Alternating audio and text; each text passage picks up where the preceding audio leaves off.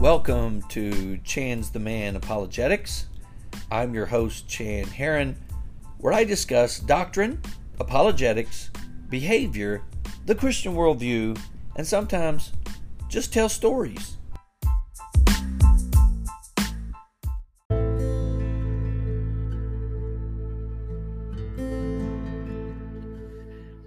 Thank you for joining me today. This is a tough topic today. It has to deal with the topic that nobody really wants to think about or talk about, and that's death. About a year and a half ago, my family lost my brother Cheston. Cheston was 42 years old. He was born with Down syndrome. A week before he died, he was put in hospice care, and so we knew it was coming. And I remember the last few days that I saw him. He was just fading, and he had this great attitude about life, and I just hugged him and cried and cried and cried. It just tore me apart. And in a future episode, I'm going to tell some stories about my brother Cheston, but it was hard, even when we knew it was coming. Also, we had at our school, it's been almost exactly a year, when one of our teenagers, a 16-year-old, was killed in a horrible boating accident. And it just brought grief and pain on our school, because we're thinking, wow, this is a 16-year-old boy. He's not doing anything illegal or immoral. He's fishing, and he died.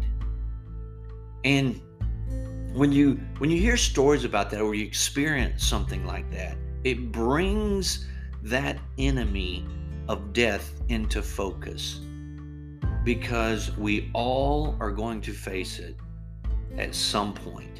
And it does not matter your religion, your creed, your race, your sex. We all are going to die, and death is no respecter of persons. So that brings up the very interesting question: what happens after we die? Is this it? Is this all there is, or is there something else after this life?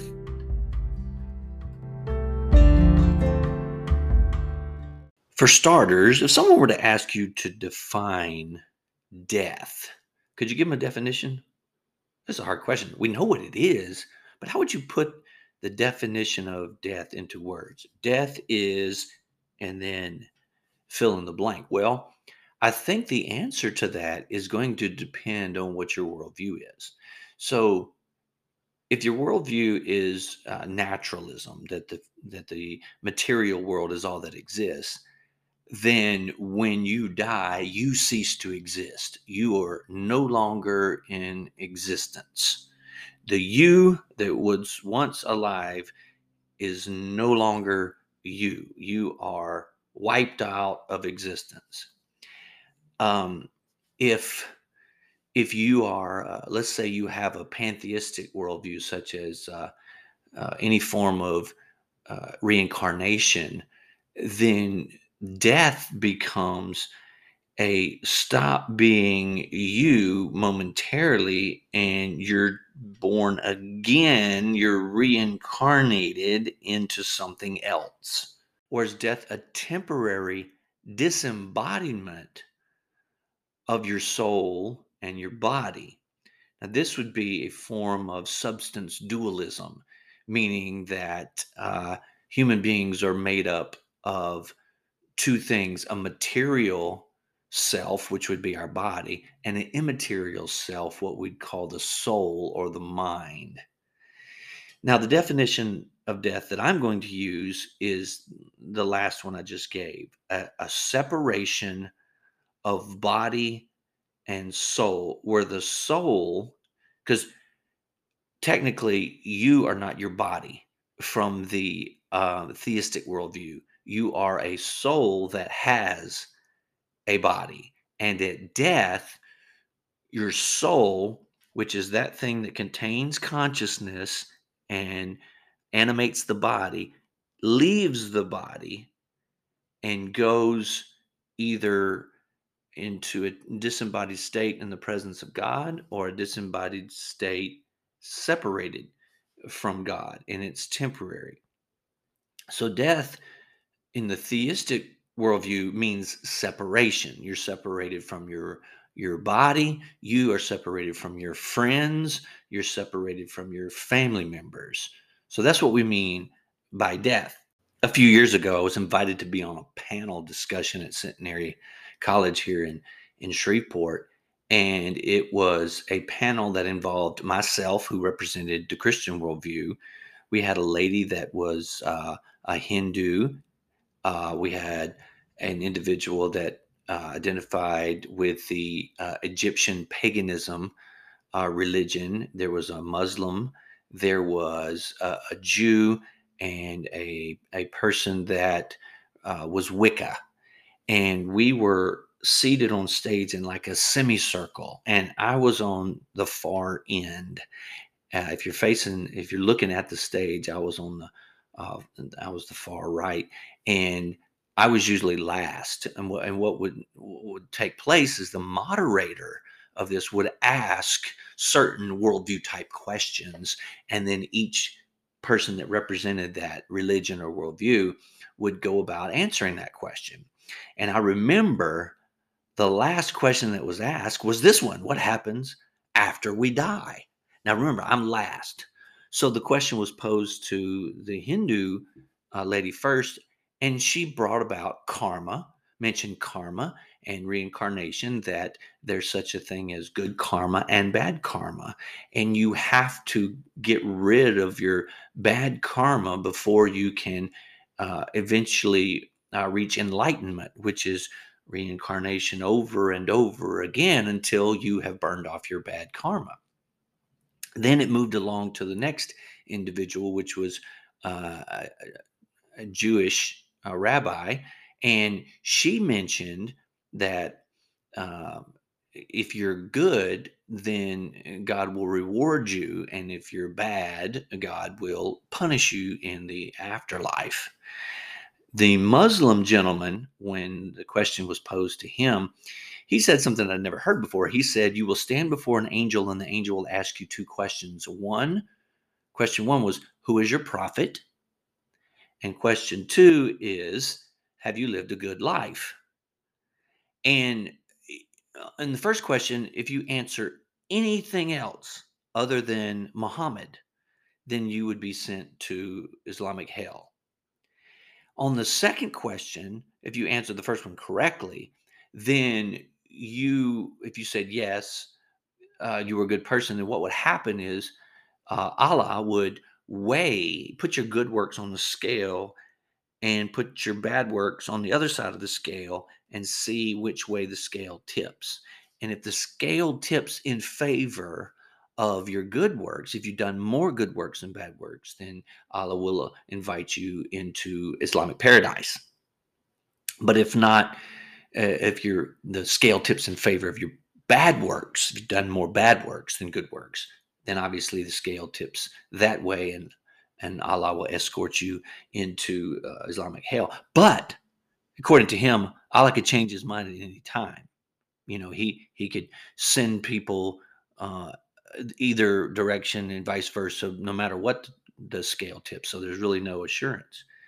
Then the lady who participated in Wiccan was asked the question, and she answered that heaven is kind of like whatever you want it to be. Everybody's heaven is different, so you create in your own mind what you want heaven to be or hell to be. And mainly, it was not something that you went to after you died. It's what you created here. So there was no really life after death per se in Wiccan. It was more of a subjective creation based on the individual. And then the lady who practiced Egyptian paganism said that they have no doctrine of life after death, that she doesn't know. And then it was my turn. Now, as I listened to each one of these answers, I pointed out to the audience, I recapped each one of the answers that we heard, that you're reincarnated, that you go to heaven or hell if you've been a good person, that you go to the Islamic heaven or hell if you followed the prophet and you were a good person, that you went to the Wiccan uh, definition of heaven or hell, whatever you created, and then we had Egyptian paganism, which didn't have no belief. And I said, I know this. You cannot do them all. Somebody is incorrect because all these definitions and descriptions of what happens after you die contradict one another. Now, they could all be wrong, but they can't all be correct. And I said, there's only one way we would really know what happens after we die. And that would be if somebody died and came back and told us. Ah, but there's where the theistic view in general and the Christian view in particular is separate, because we have that. The man Jesus of Nazareth made a very bold claim that he was God in the flesh, that he claimed to be able to do miracles, and these were witnessed. And God vindicated those claims by his resurrection from the dead. To help you remember the evidence for the resurrection, I want to give you the feat, F-E-A-T, that demonstrates the fact of the resurrection. The letter F in the word feat is fatal torment. We need to have a death before we can have a resurrection. We have it confirmed in 9 independent sources, 4 biblical and 5 non-biblical sources, that Jesus Christ of Nazareth was killed under Pontius Pilate. What are those independent sources? Well, first of all, we have the Gospels. Matthew, Mark, Luke, and John all record the crucifixion of Jesus of Nazareth. Wait a minute, Chan. You can't use that. You can't use Matthew, Mark, Luke, and John. That's from the Bible. Okay. However, what we're doing here is we're setting aside the New Testament as sacred scripture, and we're using it as a historical text. And the earliest writers, the earliest sources that recorded the events surrounding this Jesus of Nazareth. So why would we ignore the early sources? So Matthew, Mark, Luke, and John are 4 biblical sources that all report the crucifixion of Jesus within a very short time of his life. We also have 5 non-biblical sources. I'd like to mention 2 of them. The reason why just 2 is because of time, but the 2 that I'm going to mention are probably the most well known. One is Josephus. Josephus was a Jewish historian that records the death of Jesus, and he was not a follower of Christianity. The second non-biblical source is Tacitus. Now, Tacitus was a Roman historian, and he mentioned Jesus as suffering the extreme penalty under Pontius Pilate. Now, the extreme penalty there was a well-known euphemism, if you will, for crucifixion. There is one source that denies the crucifixion, and it is the Quran. Now, when you look at the Quran, and it actually says in one of the chapters, for assuredly they did not kill him. However, the Quran is 500 years later, and when you compare the Quran to the earliest, most independent sources that we have, it seems reasonable to accept those sources as reliable and reject the Quran. So, to my Muslim friends, I would ask, why should I accept the report of the Quran, which is late and it is the only source that denies the crucifixion? If there's other, or if it was false that Jesus was crucified, shouldn't that be recorded in other places, but it's not. So I think we can reasonably say with a high degree of certainty that the crucifixion was an actual historical event. The E in feet, F-E-A-T, should remind you of the empty tomb. Now, this is what we call circumstantial evidence. Just because the tomb was empty, it does not therefore necessarily follow that what made it empty was Jesus rising from the dead and leaving the tomb. Maybe something else caused the tomb to be empty. Well, we have an acronym within an acronym to help us for the evidence of the empty tomb. The acronym inside the evidence for the empty tomb is the word JET, J-E-T. The J stands for the Jerusalem factor component of the empty tomb. What we mean by that is all the events surrounding Jesus' death, his burial, his resurrection took place right in the heart of the city of Jerusalem. And people were very familiar with this event. And the resurrection narratives began in the city of Jerusalem. Now, here's the issue. It would have been impossible for a resurrection legend, if you will, to get off the ground in the very city where everything took place if the tomb had not been empty. Because all the authorities would have to do would be to go down to the tomb, roll the stone back, and say, "What are y'all talking about? Look, there he is. There's his corpse right there." So the Jerusalem factor is something to consider. This is a story that started within the city and moved without. It wasn't the other way around where this legend started from without and found its way within the city of Jerusalem. If it would have happened that way from without, the story comes and then works its way into the city, then we could probably conclude that this may have been smuggled in as a legend, but we don't have that. So that's a piece of evidence for the empty tomb. The second E is enemy attestation. Now, what do we mean by this? Well, if your mother says you're an honest person, you would kind of think, well, so what? Your mom has to say that. She's your mom. But if your worst enemy concludes that you are a honest person, then we could take his testimony as probably credible because an enemy is not going to be sympathetic to your cause. Well, in the Gospel of Matthew, chapter 28, we have this story of the guards where the guards went and reported everything that had happened. I'd like to know exactly what they said because it sounds like they reported everything that happened, meaning the resurrection account in Matthew. And the authorities said, here's what we're going to do. We want you to say that the disciples came and stole the body while you guys were asleep. And if this comes to the governor's attention, we'll back you up on this. Now, what they're saying there, though indirectly, is that the tomb was empty because there would be no need to come up with a stolen body theory if the tomb was occupied. And so it's kind of like the little boy who he tells his teacher, my dog ate my homework. What he's saying indirectly is that his homework is not available for inspection.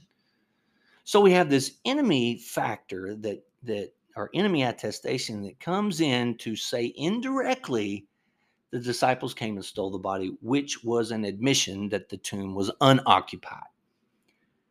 Then you have the T of jet in the empty tomb, and the T stands for the testimony of women. Did you know that all four Gospels, Matthew, Mark, Luke, and John, record the women as the primary witnesses of the empty tomb? But only two of the Gospels mention that the men came in there. Now, why is that important?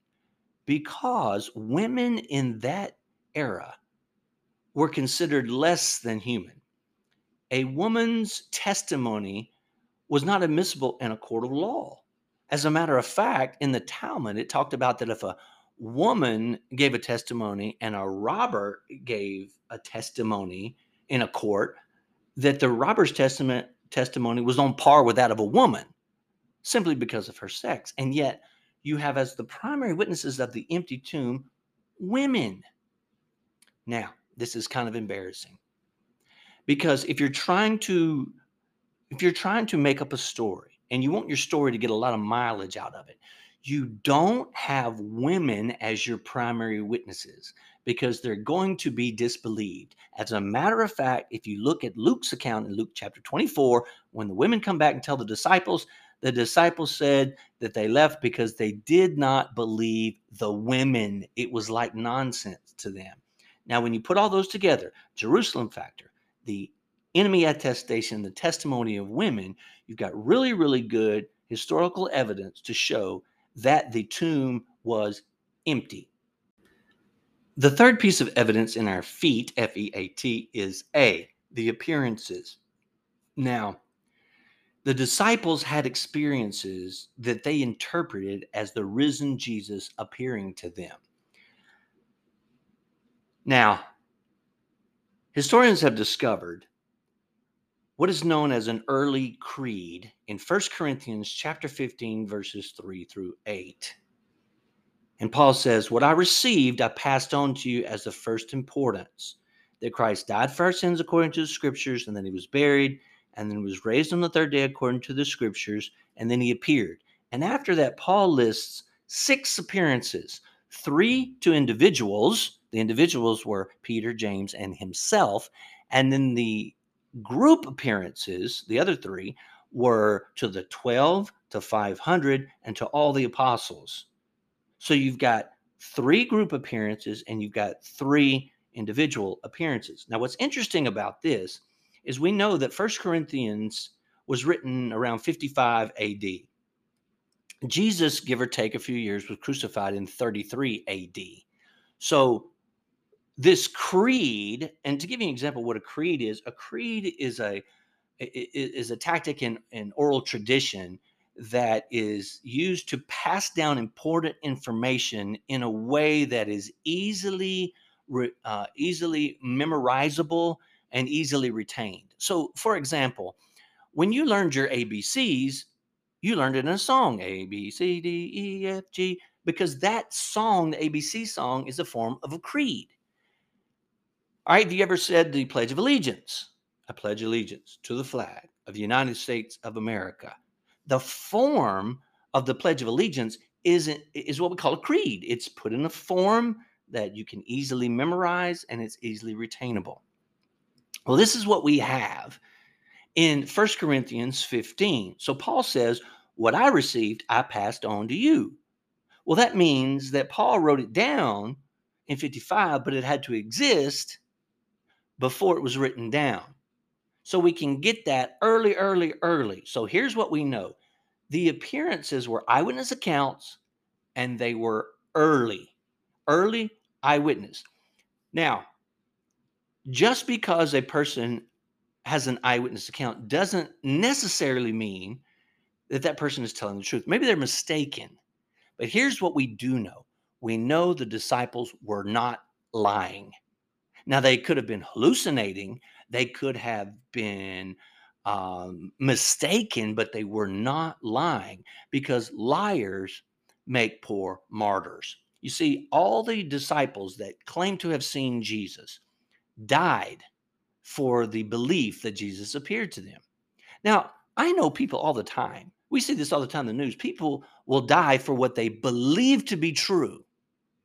But nobody dies for a known lie. That's the difference. And when you look at the appearances, Jesus appeared to people in individuals, he appeared to groups, and he appeared to skeptics and even an enemy. One of the persons he appeared to was James. James was the brother of Jesus. James was not a believer. We know this from John chapter 7 that says, for even his brothers did not believe in him. Now, if you have a brother out there and your brother came to you and said, hey, I got something I want to tell you. I'm God. Yeah, right. You'd be like, oh, really? Go do something. Go walk on the water in the pool in the backyard.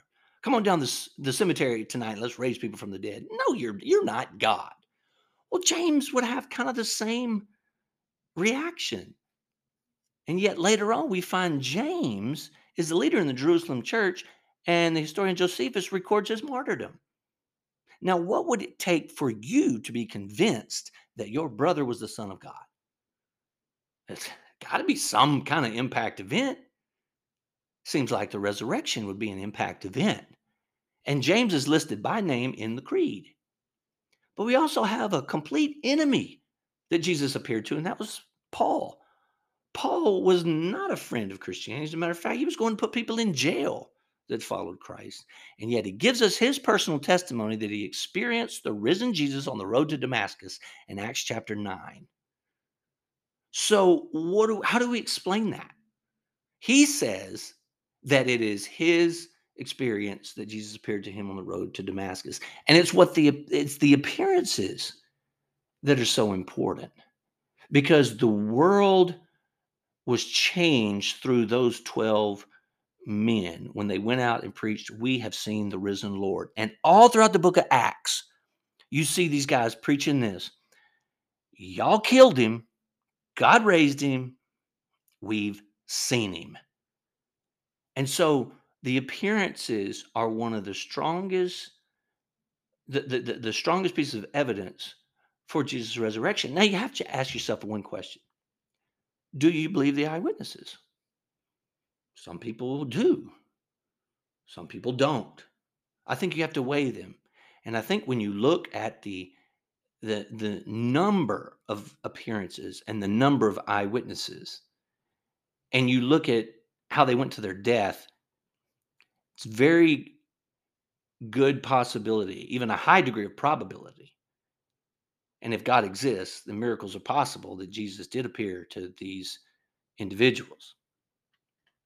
Now, the T in feet, F-E-A-T, is the transformation of the lives of the disciples. Now, here's what you have to understand in first century Judaism. Did you know that in first century Judaism, there was no such teaching as dying and rising Messiah? Okay, so we know the Jewish people were looking for the Messiah, but you have to understand what it was that they were actually looking for based on their definition of a Messiah. A Messiah, the Messiah, from the Jewish standpoint, was a political leader. He was going to rescue Israel from Roman rule, and he's going to set up Israel as an independent state. There was no such thing, no such teaching as a Messiah who was killed. And so in first century Judaism, if your Messiah is killed, then your thinking is, oh, he's not the Messiah. We were wrong. Let's look for the real Messiah. So when Jesus is crucified, I want you to try to imagine what was going through the disciples' mind. As a matter of fact, in John, it says the disciples were hiding for fear of the Jews. Now, why would they be hiding? Because they were afraid they were going to be the ones that were killed next. And it was based on their faulty view of the Messiah. And then all of a sudden, Jesus appears to them. And these disciples go from being scared, scattered, and skeptical to bold proclaimers that Jesus had risen and appeared to them. As a matter of fact, they went out in public. And the book of Acts records them that they were not afraid of any kind of harm that the authorities might do to them, even though they were commanded at certain times not to preach or speak in the name of Jesus. They ignored this command. And when they were thrown in prison, when they were beaten, they considered it joy. They were not concerned about it. So what caused the disciples to go to have this amazing transformation? That's a great question. It'd have to be some kind of impact event. But remember, in the last section, I also mentioned James. The transformation of James and the transformation of Paul are amazing, because you see how they were transformed. They were transformed by the physical appearance of Jesus of Nazareth. But it doesn't stop there. Jesus The risen Jesus today continues to transform lives. And I am a product of this transformed life. The risen Jesus has saved me. He has rescued me from the consequences of sin and death. Now, when you put all this together, fatal torment, the empty tomb, the appearances, the transformation, you get really good evidence that Jesus did rise from the dead if God exists. But if the resurrection did not happen, what that means is our faith is futile, because faith is only as good in the object you place it in. Paul says in 1 Corinthians 15 that if Christ has not been raised, then our faith is futile, useless. It doesn't matter. If the resurrection did not happen, then our faith is futile and the disciples are deceivers, including Jesus. Jesus would have been a charlatan. If the resurrection didn't happen, then our faith is futile, the disciples are deceivers, and then sin is sovereign. According to the Apostle Paul, we are still in our sin. We are still in trouble. However, if the resurrection did happen, then God exists. Christianity is true, because everything that Jesus said is true. It's vindicated, and anybody that says anything against him is lying. And that there is life after death because someone has died and come back and told us about it. That's the gospel message.